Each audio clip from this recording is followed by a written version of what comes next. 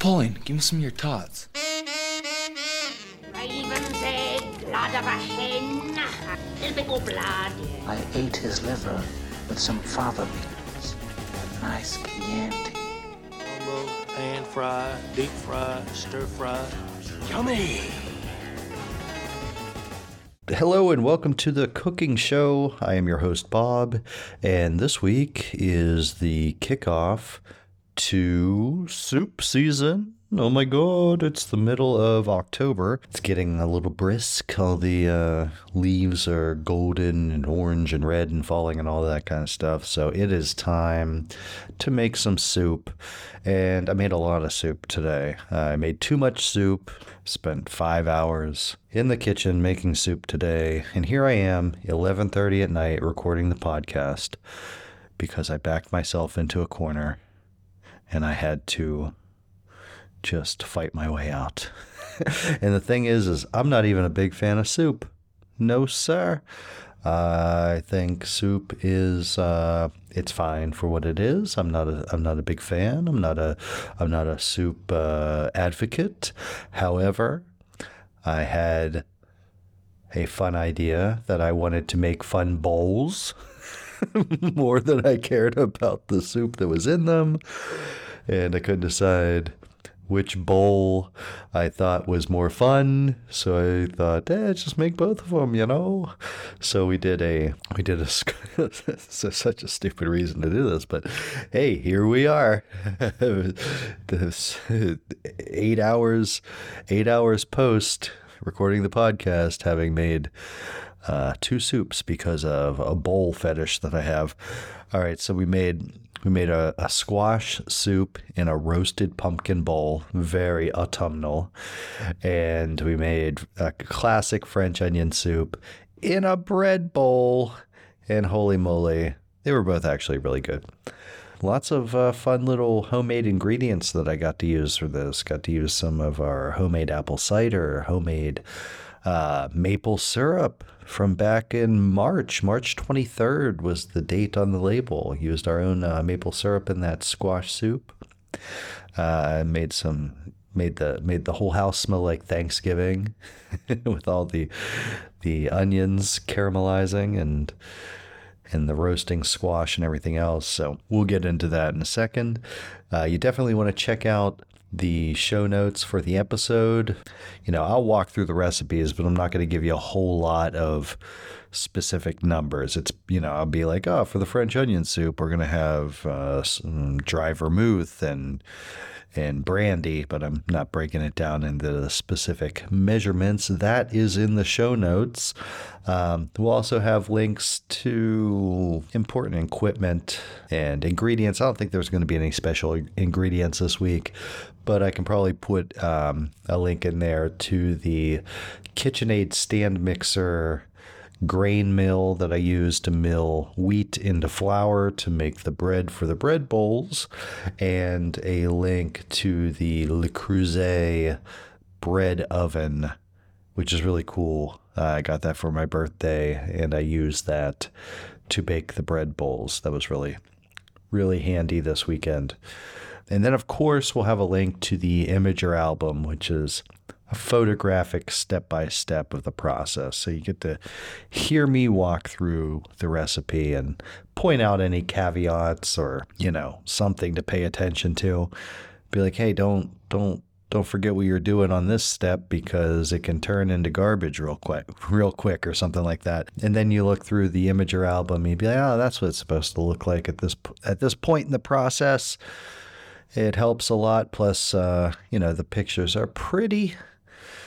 And then, of course, when it comes to making it yourself, you can check out the recipe that I provided in the show notes. Onward. Sorry, it's really late. So yesterday, got started making some bread. I milled 2 cups of that hard winter wheat from Grains from the Plains, a family-owned grain farm from Colorado. Made a nice whole wheat flour from that. And to that, I added 3 cups of all-purpose flour to give it a nice spongy interior, because we want that. The whole thing with the bread, look, there's a million bread recipes. I'll tell you the recipe that I used. It's pretty simple, really straightforward, but the main thing that I was going for with the bread was to make a bread that was sturdy enough to hold soup. And that was the primary thing. You know, it wasn't that the bread would taste good or look pretty or, you know, have leaves cut into the surface of it. No, it was, I need a bread that can function as dishes, because that is the only reason I'm making all this soup, is because I want to have cool bowls. So we added the 3 cups of all-purpose flour to the 2 cups of whole wheat flour, about 2 tablespoons of kosher salt, and then we activated some Fleischmann's yeast, 1.5 tablespoons of that with a teaspoon of sugar and some warm water. Once it got all nice and foamy, we dumped that into the dry ingredients and added 1.75 cups of water and used the bread hook attachment on low speed to knead this concoction into dough for 12 minutes. Now, why 12 minutes? I don't know. I don't remember why I know this, but I went through an artisanal bread making phase, all kinds of different recipes and hydration levels and stuff like that. And the one that stuck out the most as being the best bread recipe,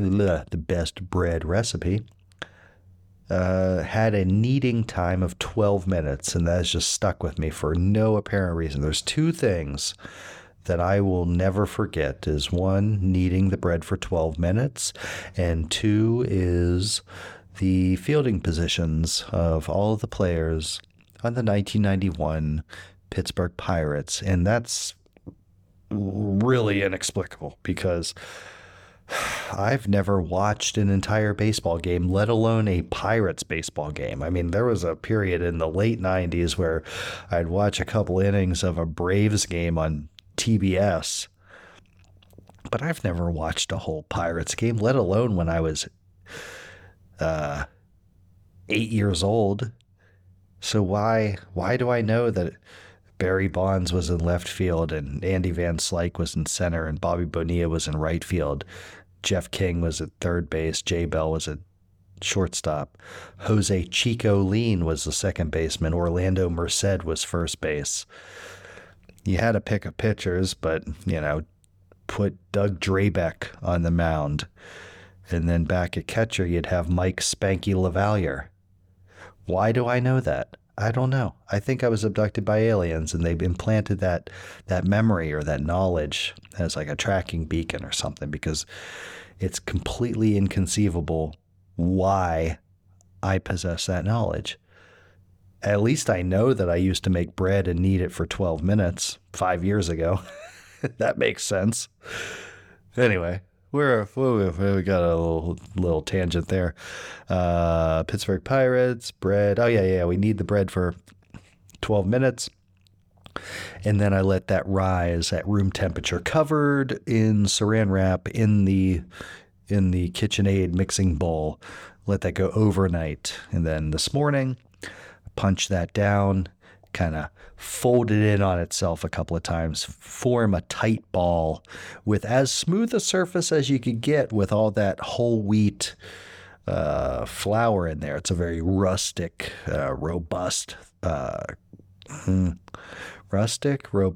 coarse is a word, coarse flour. So you can't get like the real shiny, smooth surface, but you can get a pretty smooth sand ball out of it. And then we cut that in half with the bench scraper, and then form both of those halves into nice bowl-sized balls and let them rise while we preheated the oven to, I believe it was 425 degrees. And then, of course, during this whole period, we're making soup. But, you know, we bake those bread bowls off 30 minutes covered and 15 minutes uncovered, and then let them cool for a while. And that made you spritz the outside with a mist of water that'll give you a nice crunchy crust.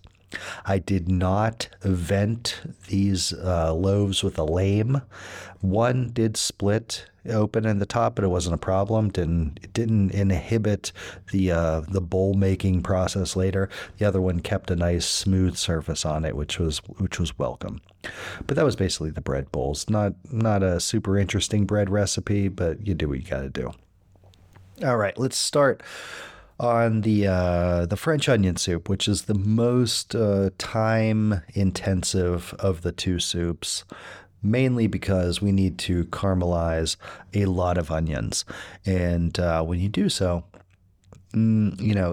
slow and steady is the name of the game. You see some of these recipes where it's like, hey, caramelize these onions on medium high and it'll take 15 minutes. No, that doesn't work that way. This was a 2-hour process alternating between medium heat and medium high heat in an enameled cast iron Dutch oven. Also Le Creuset, hey, I'm open to sponsorships, KitchenAid, Le Creuset, whatever, hit me up. All right, so I started with 8 yellow onions, peeled and sliced fairly thinly. That's the thing. All the recipes will call for you to slice these super thin, but they're going to break down so much during this caramelization process that it really doesn't matter. You just kind of want to slice them up. So, some of them maybe were 1/16 of an inch thick. Some were closer to 1/8 of an inch. But we got those into the pot there, added extra virgin olive oil and butter, and started those simmering on medium heat. And you can really just not pay attention to them for a long time, because initially they kind of have to sweat out a lot of that water content. They're going to just be simmering in their own onion milk and they're not going to scorch on the bottom. Don't get the heat too high, but it's going to be a long time before you have to really pay attention to them. So you can do a lot of other things in the meantime. But we started off just with olive oil and butter. Now, secondarily, like the ingredients that are prepared but not going in there yet, 1 whole head of garlic. We'll mince that up later. This is you don't want to cook the garlic as long as you're going to be cooking the onions, because the garlic can go in like when the wet ingredients go in.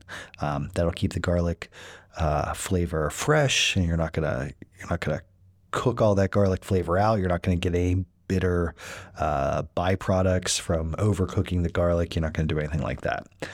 All right, so we'll have that garlic set aside.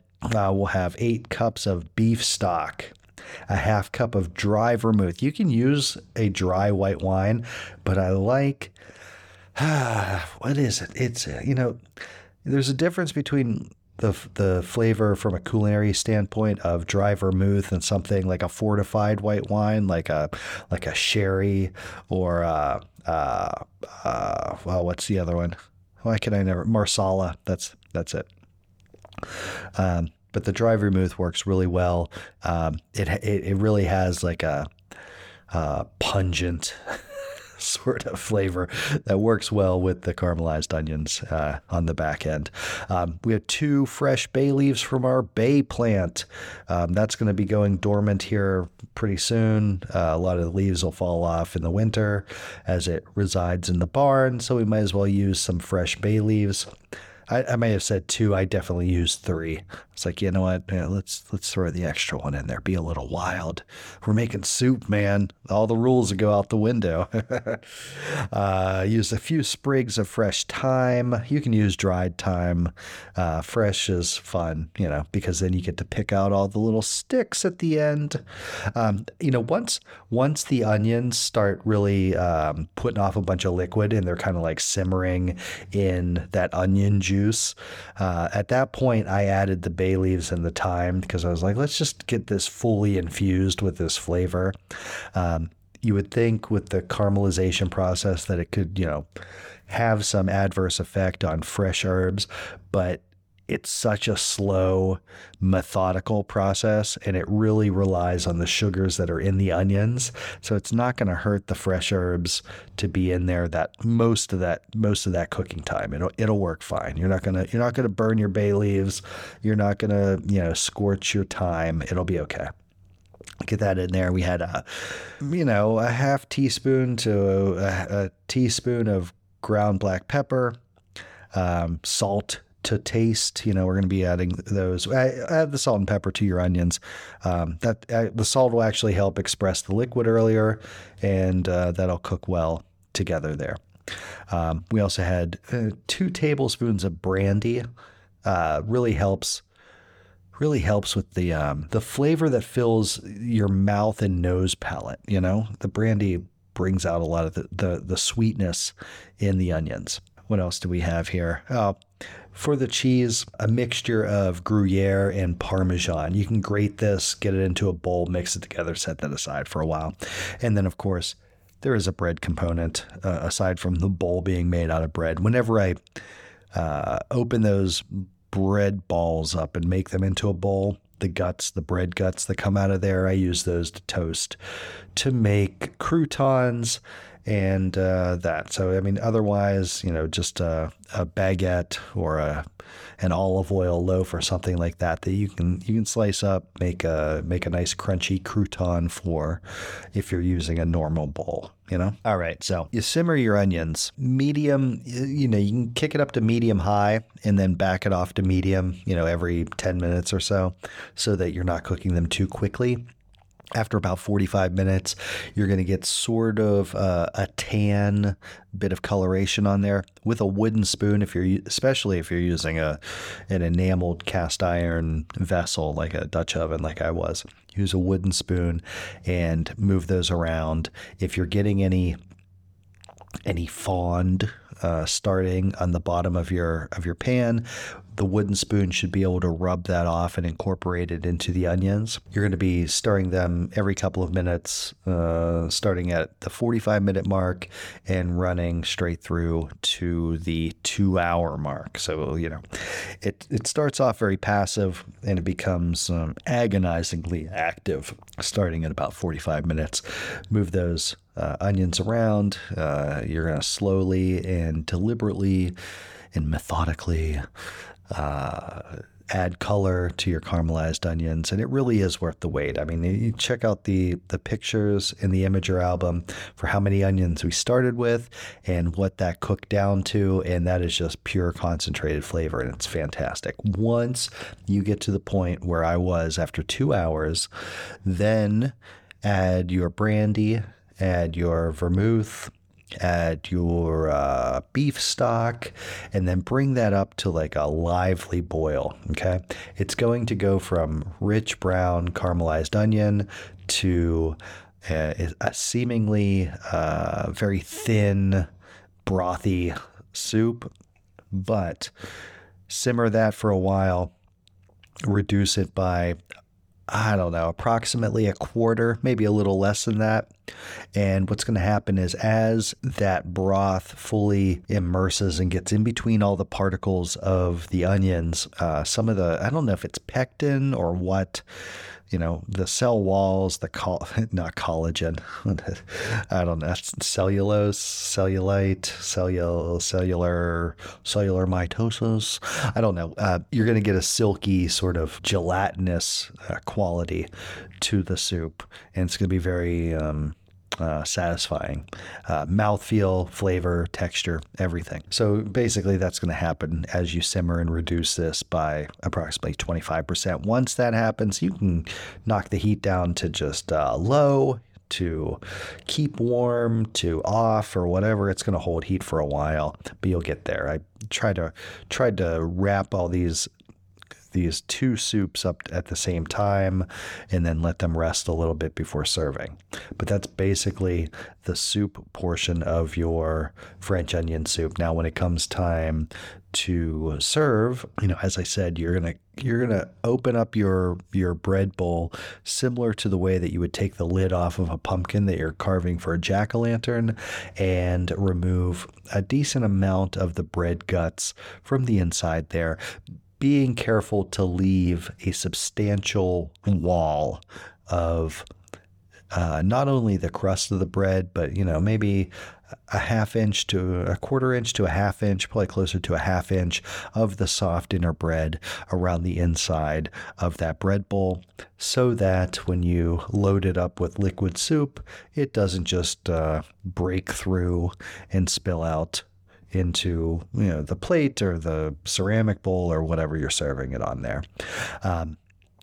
To reinforce the bottom of the bread bowl, I put a little bit of that Gruyere and Parmesan mixture into the bottom of it, and then put both of the bread bowls as well as all of the fragments of bread guts on a cookie sheet and into a 400-degree oven for, 10 or 15 minutes.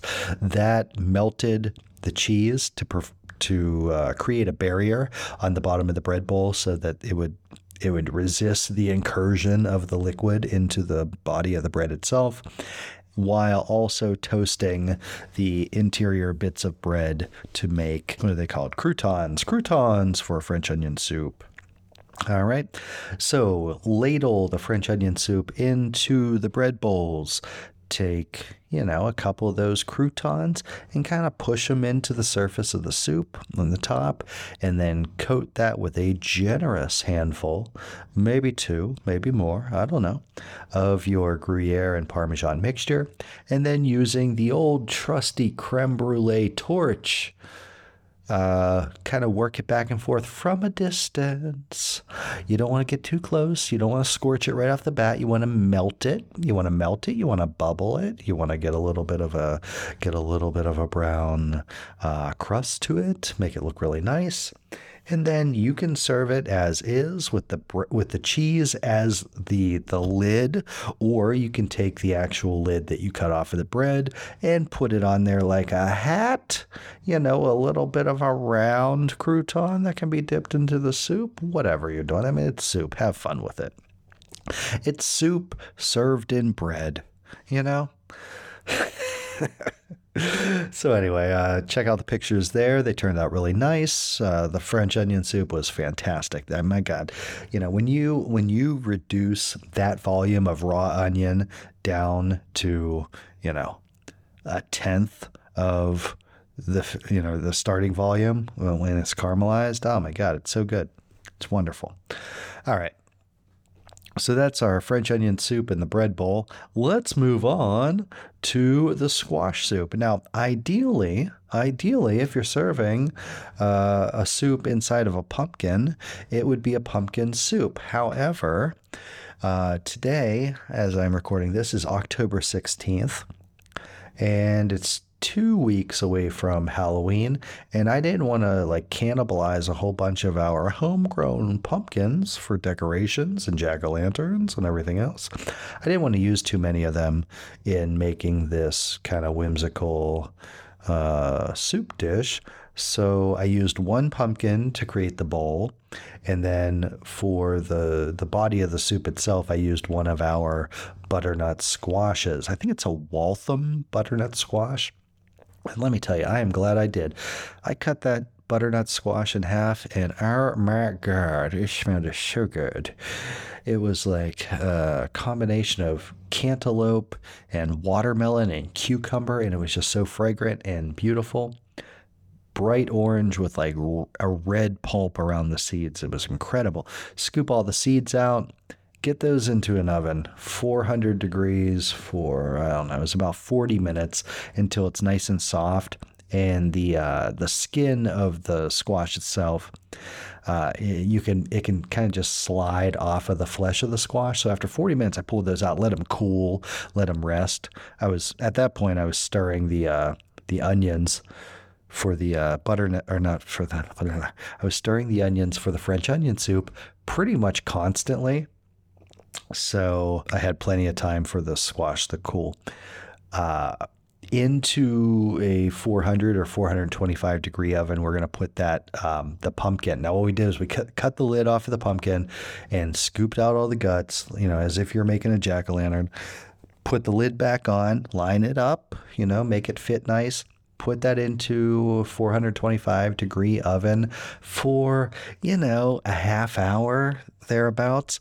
The main reason for that is we're going to soften up and bring out some of the sweetness and the inside, even though we're not really eating it. It's just sort of like it's going to be in contact with the soup. But the main reason is when you put a pumpkin in the oven, it's like, when you give a mouse a cookie, when you put a pumpkin in the oven, it turns shiny and darker and just fantastic looking. I mean, it's like this color, texture, shine transformation, and it's very, very attractive. So that's what we're going for there. All right. So we've got our butternut squash. It's cooled down. We're going to get the skin off of it and basically cut it into cubes. Okay. And we're going to put that into oh, geez Louise. I hit my microphone with my iPad. All right. So we get that into the pot that we're going to cook this soup in, with a tablespoon of butter, just thrown in there with it, and 4 cups of chicken stock. And what we're going to do is we're going to simmer that squash with the chicken stock and the butter, as well as some apple cider and some maple syrup and the seasonings that we're going to go through here. But the point of this is we baked that squash long enough for it to soften up to get it out of the skin. But now we want to simmer it in some liquid to get it like really soft, because we're going to puree it later. I'm going to puree it. I pureed it with an immersion blender. You can do it with a regular blender if you don't have an immersion blender. If you do that, you want to take, 20 minutes to let it cool down sufficiently. You don't want to put it into a blender super hot and then start whirring it around, get all that steam released, and create a pressurized environment with this like molten hot squash and broth in there. So let that cool down. If you're doing the immersion blender, you still want to cool it down a little bit, but you can do it right in the pot that you're cooking it in. So we have our squash in there. We have this a little bit of butter. You know what? I had some fresh rosemary that I tied up with butcher's twine so that I could simmer that with the squash and the stock, and that way I could remove that rosemary at the end, and you don't have to worry about chopping it up real fine and trying to get it to mix in. Because rosemary can have kind of a woody texture to it. So we can impart that flavor and then remove that whole bundle of herbs once it is flavored the soup. So we have the rosemary, the maple syrup, the apple cider, the chicken broth, curry powder. I used a tablespoon of curry powder, half a teaspoon of nutmeg. We ground up some clove.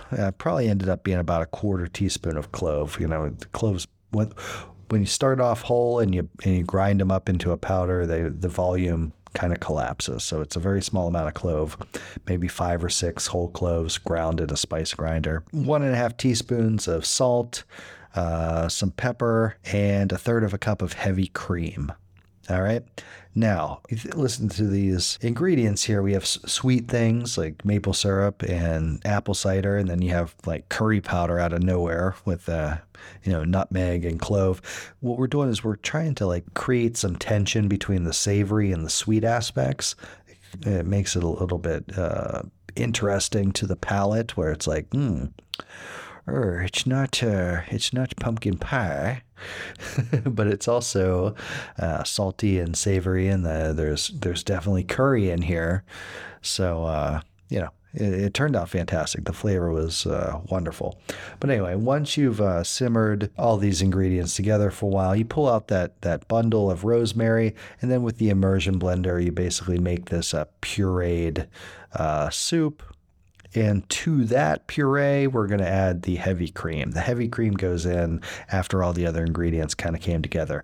Now, once we started simmering the squash and the chicken stock, we're going to slice up two onions and get those caramelizing in a little pan. Now, I certainly didn't spend 2 hours caramelizing these onions because it started off as a much smaller volume. It only took about 20-25 minutes.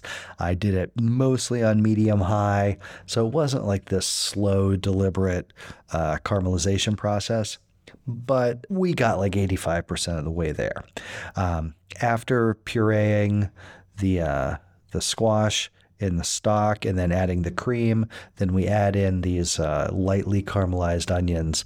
And I did not want to puree the soup with the onions in it. I wanted like some textural contrast between like this creamy, silky, smooth soup. Like there might as well be some, soft, translucent onion pieces in there to give some textural interest to the palate.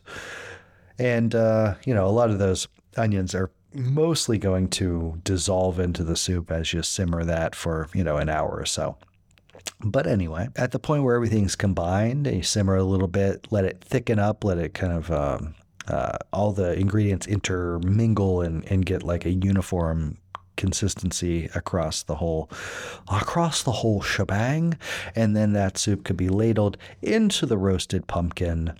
I did use some of that cheese mixture, the Gruyere and the Parmesan, to put on top, and melted that with the torch, but I didn't like toast it and get the brown bubbly surface to it, because I wanted it to be different. And this is a creamy soup, so it had like a creamy, cheesy cap to it, as opposed to the toasted cheese cap on the French onion soup. But we melt that down really nice, garnish it with a little sprig of rosemary, oh my God, and then balance the lid of the pumpkin so that you can see the soup inside, and it all looks very pumpkin spice latte. So that's basically it. Again, check the show notes for the recipes for both of the soups, as well as, very simple bread recipe for the bread bowls. We'll have links to the Le Creuset bread oven, to the grain mill. Maybe I'll throw one in there for an immersion blender. Who knows what you want to buy. All right. So that's that. Thanks for listening, and happy soup season, everybody.